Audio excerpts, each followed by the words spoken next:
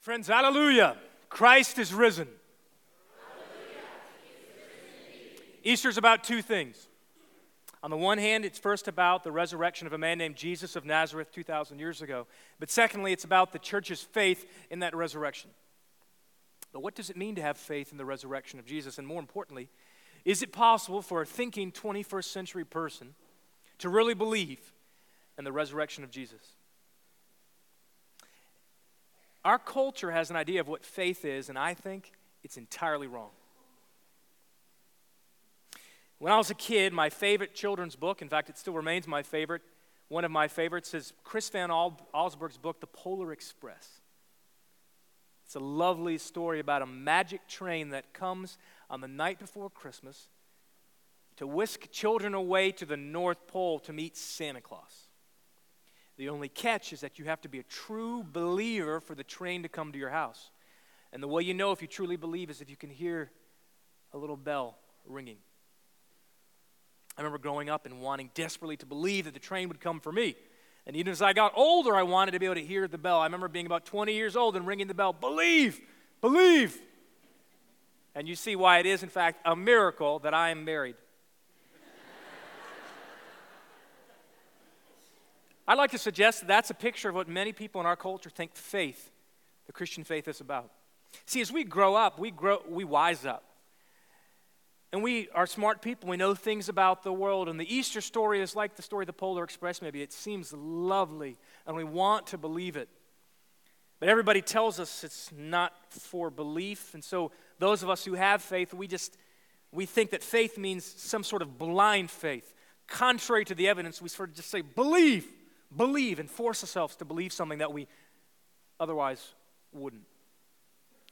But what if faith in Jesus is something else? What if faith in Easter and the claim that he's risen from the dead is something else entirely? What if, in fact, it has nothing to do with that kind of absolute blind faith? I once went ziplining for a wedding I was officiating in Las Vegas. And that's sort of a misleading statement. It wasn't a Cirque du Soleil wedding. I happened to be in Las Vegas where a family member of mine lives, and I was there to officiate the wedding. But before the wedding, not as a part of the ceremony, praise God, we went ziplining in the mountains outside of Las Vegas. The van came up to our hotel. We piled in. We drove out to the Sandy Mountains. We met there at the base of the mountain with the outfitters. 3 dudes worked for the company. You need to know, I try to use the word dude as infrequently as possible. But these guys were dudes. For example, exclusively they go by their nicknames, Gumby, Tweeter, and Rollo.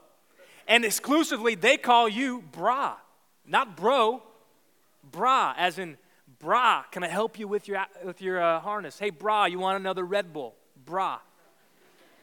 These dudes lead us to their car. We drive up to the top of the trailhead. We load up our gear. We hike to the top of the mountain. When we get there, we see a thick steel cable hammered into our peak going across the valley to another mountain peak. And we were paying for the privilege of attaching our harnesses to this steel cable and launching ourselves out into thin air. We're paying for that. And we stand there on the edge and we think, I don't know about this. So we asked Gumby if he'd ever done it. And he said, Bra, I've never done it. I've never seen anybody do it. Rollo says, I'm not sure anybody will even survive. And Tweeter was no help at all. But I gathered the group together and I said, friends, this looks dangerous, unsafe, and we're all probably going to die. But hey, YOLO, you only live once. Let's do it. Most of that story is true. There were these 3 dudes named Tweeter, Rollo, and Gumby. We did meet at the base of the outfitters. We did gather in the car and drive up to the top of the trailhead and hike to the top. They do only call you Bra. There was a steel cable hammered into the solid rock going straight across the valley. But before we went, the staff members went and showed us that it was possible. Before we had even signed up to go that day, we had seen the videos on the company's website showing other tourists doing it and being safe about it. And of course, before we ever strapped in the harness and held ourselves to the cable by a small steel carabiner, we'd undergone an extensive safety briefing. Do you know what it's called? To trust something when all the evidence says the opposite? Stupidity. And many people in our culture think that that's what it means to have faith in Christ, some kind of blind faith. Turn off the thinking part of your brain, turn aside from all the legitimate questions you have, and just believe. Force yourself to believe. And that's why I'd suggest so many of us perhaps here today haven't been in church for a long time, because that's how we thought it meant to have faith in Christ. But I don't believe that's the case at all. Our scripture lesson this morning is from Luke's Gospel, chapter 24. This is very, very ancient stuff. Early eyewitness accounts of the first resurrection. Luke chapter 24. On the first day of the week, very early in the morning, the women took the spices they had prepared and went to the tomb. They found the stone rolled away from the tomb, but when they entered, they did not find the body of the Lord Jesus. And while they were wondering about this, suddenly 2 men in clothes that gleamed like lightning stood beside them. And in their fright, the women bowed down with their faces to the ground, but the men said to them, "Why do you look for the living among the dead? He's not here, he's risen. Remember how he told you while he was still with you in Galilee? The Son of Man must be delivered over to the hands of sinners, be crucified, and on the third day be raised again." And then they remembered his words. And when they came back from the tomb, they told all these things to the 11 and to all the others. It was Mary Magdalene, Joanna, Mary the mother of James, and the others with them who told this to the apostles. But they did not believe the women because their words seemed to them like nonsense. Peter, however, got up and ran to the tomb, and bending over, he saw the strips of linen lying by themselves, and he went away, wondering to himself what had happened. May God add his richest blessings to the reading and hearing of the word today. Let's pray. Lord, on this morning of all mornings, take my words and speak through them. Take our thoughts and think through them, and then take our hearts and light them up with the joy of the good news that he is risen indeed. This is what we ask in the name of the Father, Son, and Holy Spirit. Amen. I believe those 12 verses we just read together contain what I'm going to call signposts that point us towards the plausibility of the church's claim that Christ is really raised from the dead. I believe even in Luke's gospel itself, in addition to the other gospels, we're not called to have blind faith, but we're called, like Thomas, to see and reason and therefore believe. And the first signpost is the presence of the women in this account. There are 4 gospels, Matthew, Mark, Luke, and John. They're like a special version of literature, a religious biography. And they all agree that the first people to come to the empty tomb that Sunday morning, the first witnesses of this startling thing the church claims, were women, which is a striking detail. Because in first century Jerusalem, women were not considered credible witnesses in court. You know, we modern people, we think we're the only ones who have come to certain insights. We think we're the only people who believe that the resurrection is some sort of hoax the church has been perpetuating. From the very beginning, there were people who made that claim. You can read about it in Matthew's gospel. And from the very beginning, the church has insisted that the first eyewitnesses of the resurrection were women. Sometimes people say, well, the Gospels weren't written until several decades after the death of Christ, which is true as far as we can tell. That seems to be scholarly consensus. And what happened in that time is that either the church had time to perpetuate a hoax, or at the very least, one person said something to another and said something to another like a child's game of telephone. And so we end up with the story in the Gospels about the resurrection, but we all know that can't be true. I'd say that the time that elapsed between the death of Jesus and the writing down of the Gospels makes the claim of the Gospels more plausible, not less, because the church had decades to get its story straight. If you were trying to perpetuate a hoax, why would you pick the most unreliable people and insist, no, in fact, these are the first eyewitnesses? I don't think you would.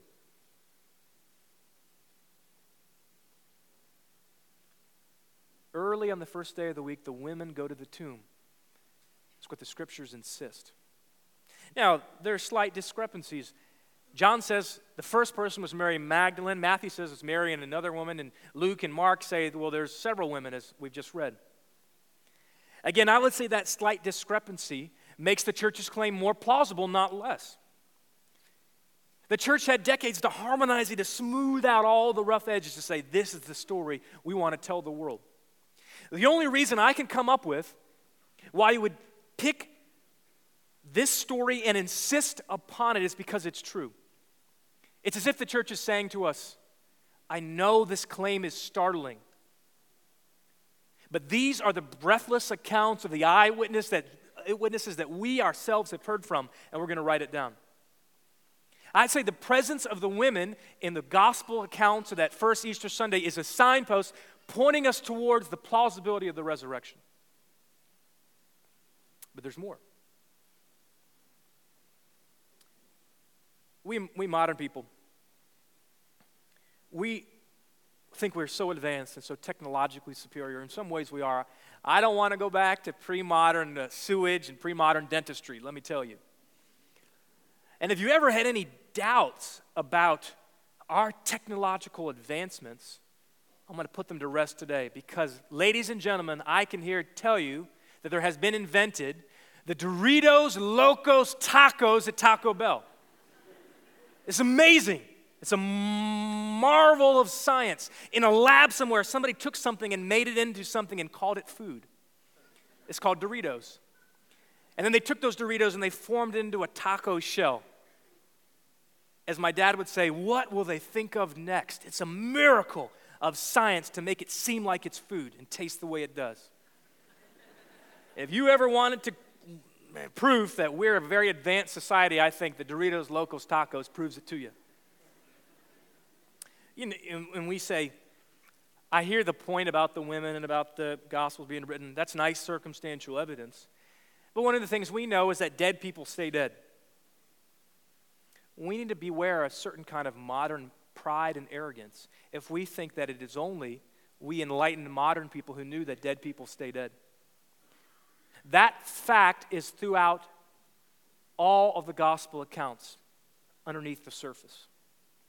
In verse 1, early in the morning, on the first day of the week, the women go to the tomb with the spices they had prepared. Why are they doing that? Because on Friday, they had seen Jesus of Nazareth crucified and died. The Jewish Sabbath begins on sundown at Friday. There's not a whole lot of time to get the body ready for burial. The scriptures tell us they laid him in the first tomb they could find in which nobody else had been laid, cut into solid rock. So the whole day Saturday, the body lies there. The women go about their religious duties. Then Sunday morning early, as soon as they're able, they take the spices for the embalming and they go back to the tomb. Why? Because, of course, they expected the body to be there. Jesus was dead. Dead people stay dead. That's not a fact that's unique to modern knowledge. Further than that, once they see the empty tomb and hear the angelic witness, why are you looking for the living among the dead? They carried that startling news, can you imagine this, breathless to the 11, that is the disciples minus Jesus and the other followers of the Lord. And this is what the scriptures tell us. Verse 9.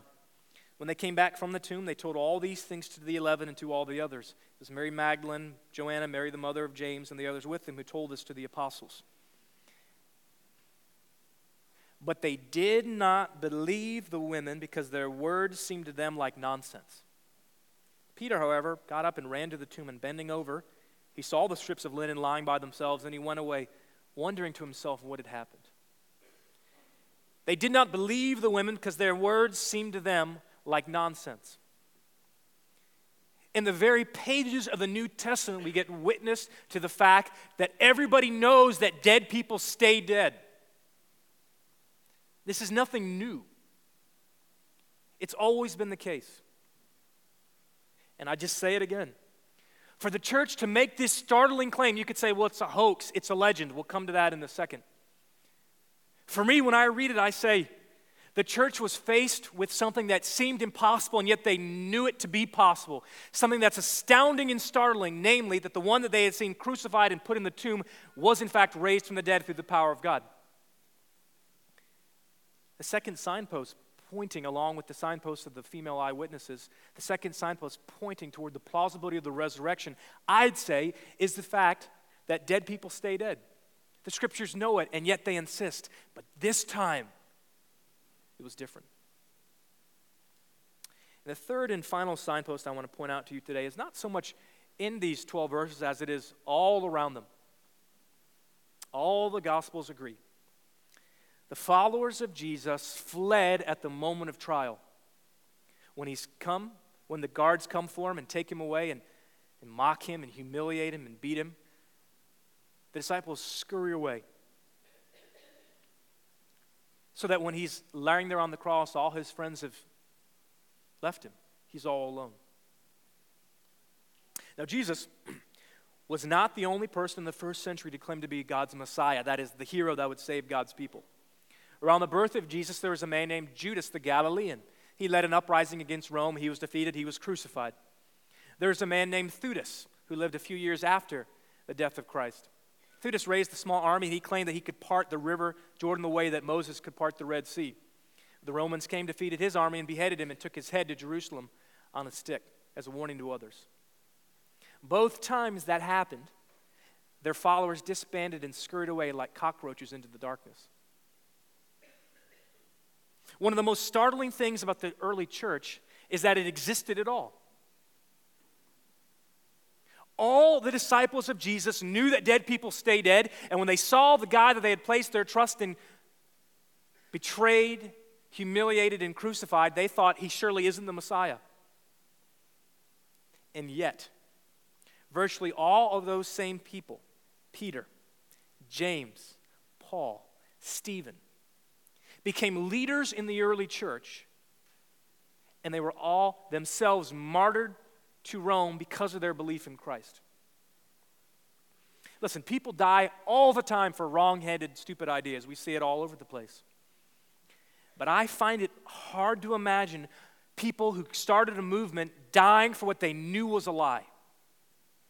Sometimes people say, over time, the resurrection was a belief that grew up in the church as a way to justify their beliefs and behaviors. The resurrection grew up in the church. On the contrary, the church grew up around the truth of the resurrection. How else can you explain that these men and women who fled in fear became the people shortly after the resurrection of Jesus who said, we're all in, whatever it takes, we're not going to quit. Everywhere in the Roman Empire, and the stones of the streets came up like stubborn weeds, the message of the church. First in Jerusalem, and then it began to spread in Antioch, in Smyrna, in Pergamum, in Ephesus, in Thyatira, then over to Greece, in Thessalonica, and Corinth, and finally to Rome itself. Until in a few short years, the gospel overtook the pagan Roman Empire itself and brought it down to the ground. I'd say the most compelling signpost for the truth of the church's claim about Jesus is that the church exists at all. How do religions normally spread? Well, they spread in two ways. Through cultural conquest. There's a religion in one place. Traders take the language, the cultural values to another place. They set up shop, and then it begins to spread like that. Or through military conquest. New invaders come in and say, you must worship this God. The early church was illegal. The message of the gospel is against the message of the empire. The early church was peaceful. People died for the message, and it was unstoppable.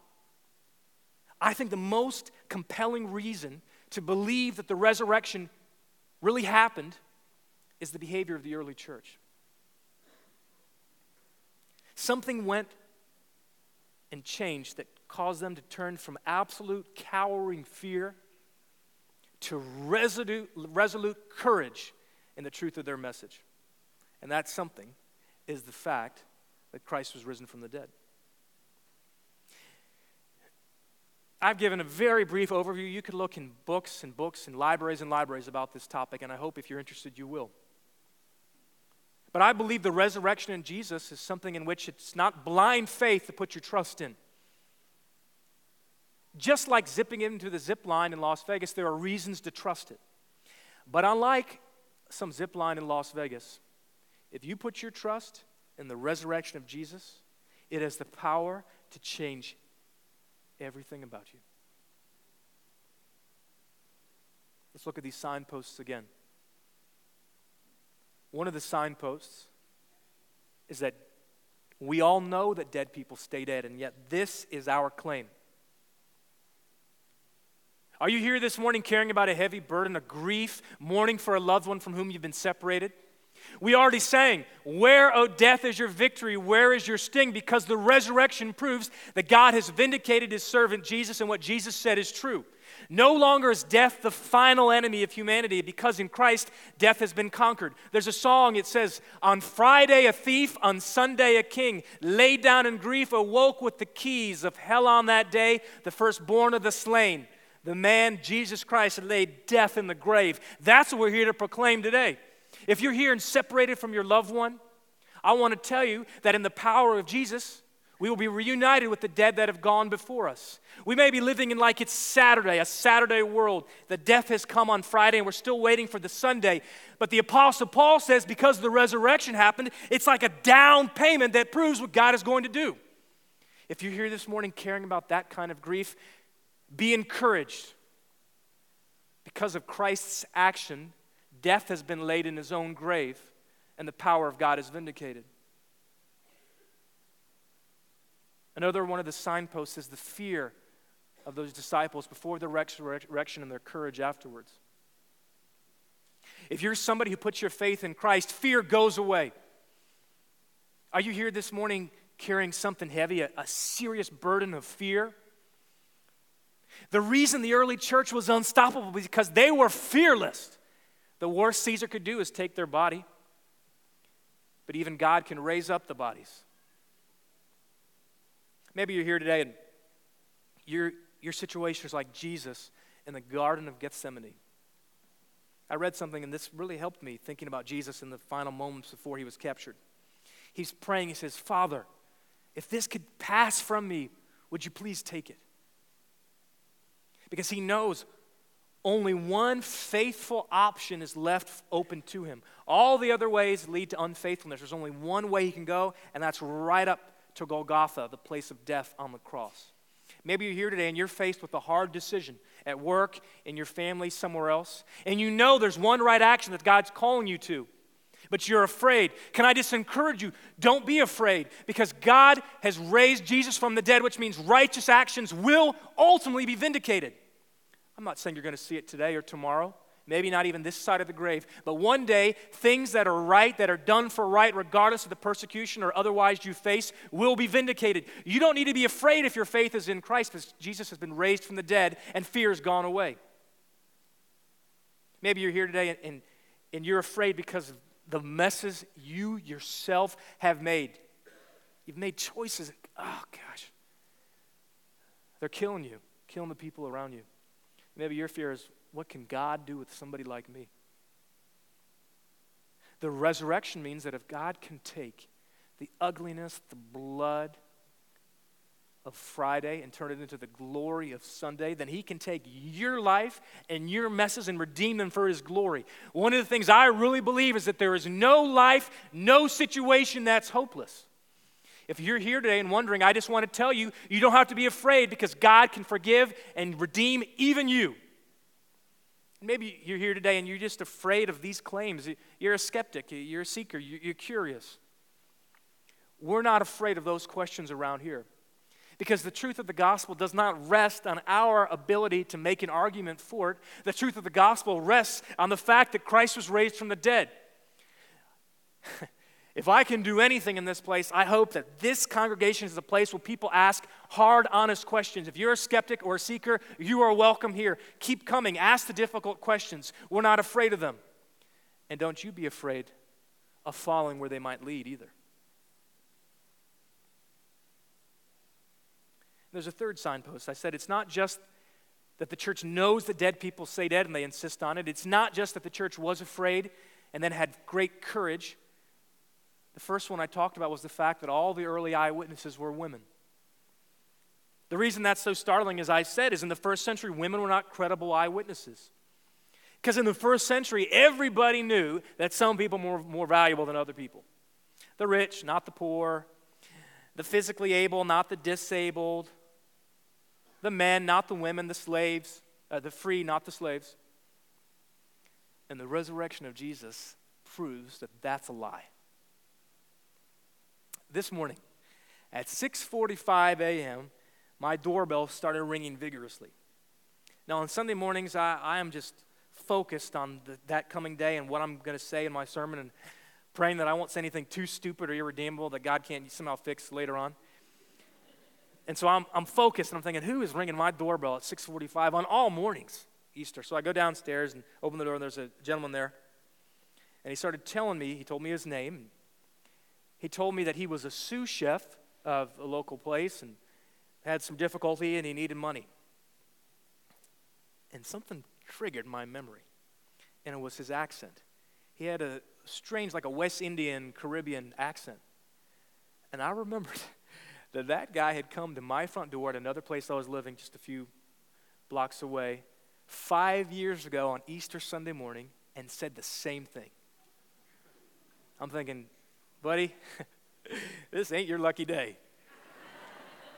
And for the first time really in my whole life, I've said I can't give you any money and known the person across from me was scamming me without any doubt. If he's not, that guy is the most unlucky person in the world that the same thing happened to him every Easter Sunday morning. So if that's the case, blessings on him. And maybe he's here today. And if that's the case, I'm glad I'd love to talk to you after the service. So I say, I'm sorry, I can't help you. I close the door. I go upstairs to my wife and say, you're not going to believe what happened. You remember this? And I tell her. And I'm kind of half amazed at this coincidence and half just kind of ticked. I don't like when people lie to my face. And Elaine hears me tell the story. And then she says, well, did you invite him to church?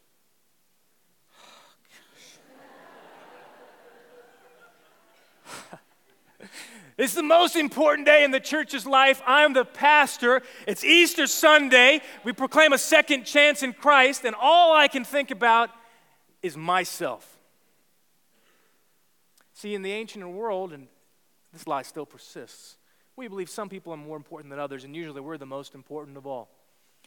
And people who are criminals, or who lie, the vulnerable, the elderly, we put price tags on people for what they can do to us. But the most famous verse in the whole Scripture is John 3:16. For God so loved the world. And the resurrection vindicates what Jesus said. He says, love your enemies, not just your friends. Bless those who persecute you. He said that little children matter. The resurrection proves that all people have value because God died for them. No longer do we divide between this and that. And that means the people who put their faith in the resurrection no longer are able to live their lives like that. I can't decide this person is annoying me on 6:45 on Sunday morning. I'm going to close the door on him, but I want to say hi to this person over here. All people are valuable in the sight of God. And what that means, if you're here this morning and this is your church home, this is what it means for us. It means that it's less important that we get people to agree with us. People aren't going to agree with all the church's teachings or claims about the resurrection, about money, about sex, about power, about miracles. It's less important that they agree than that we serve them and love them anyway, particularly the ones that are hardest to serve and to love, the ones who are farthest from God. The resurrection proves that the words of the Apostle Paul are true. In Christ there is no longer any slave or free, Jew or Greek, male and female. All are one in Christ Jesus. A year from now, there will be people in our neighborhood who will not believe in what I'm saying next year, Easter Sunday. They're going to reject these claims utterly. But I'd hate them to reject the way that we love them. At least let them ridicule our claims. Don't let them ridicule our hypocritical attempts to love. To give all that we have for the people who are not at all like us. See, this idea of the resurrection was not some belief that grew up in the early church. The early church grew up around the resurrection. This congregation here is not some congregation in which the story of the resurrection has grown up. We're a congregation that has grown up around the truth of the resurrection. These signposts are pointing to a startling truth that changes everything. It means that no longer do we fear death. Death, where's your sting? He's been laid in the grave. No longer do we have fear itself because we know God can overcome any obstacle, and all things done in Jesus' name will be redeemed. We no longer divide between this or this person or that person because we said Christ died for all, and our job is to carry the message of the gospel to all of them. These things are signposts pointing to one startling truth, and that is, hallelujah, Christ is risen from the dead. That's the truth that these signposts are pointing to. And our job is to follow where they lead. Friends, hallelujah, Christ is risen. Hallelujah, Christ is risen. Hallelujah, Christ is risen. May the power of the Holy Spirit bring that truth home to us today. In the name of the Father, Son, and Holy Spirit, amen.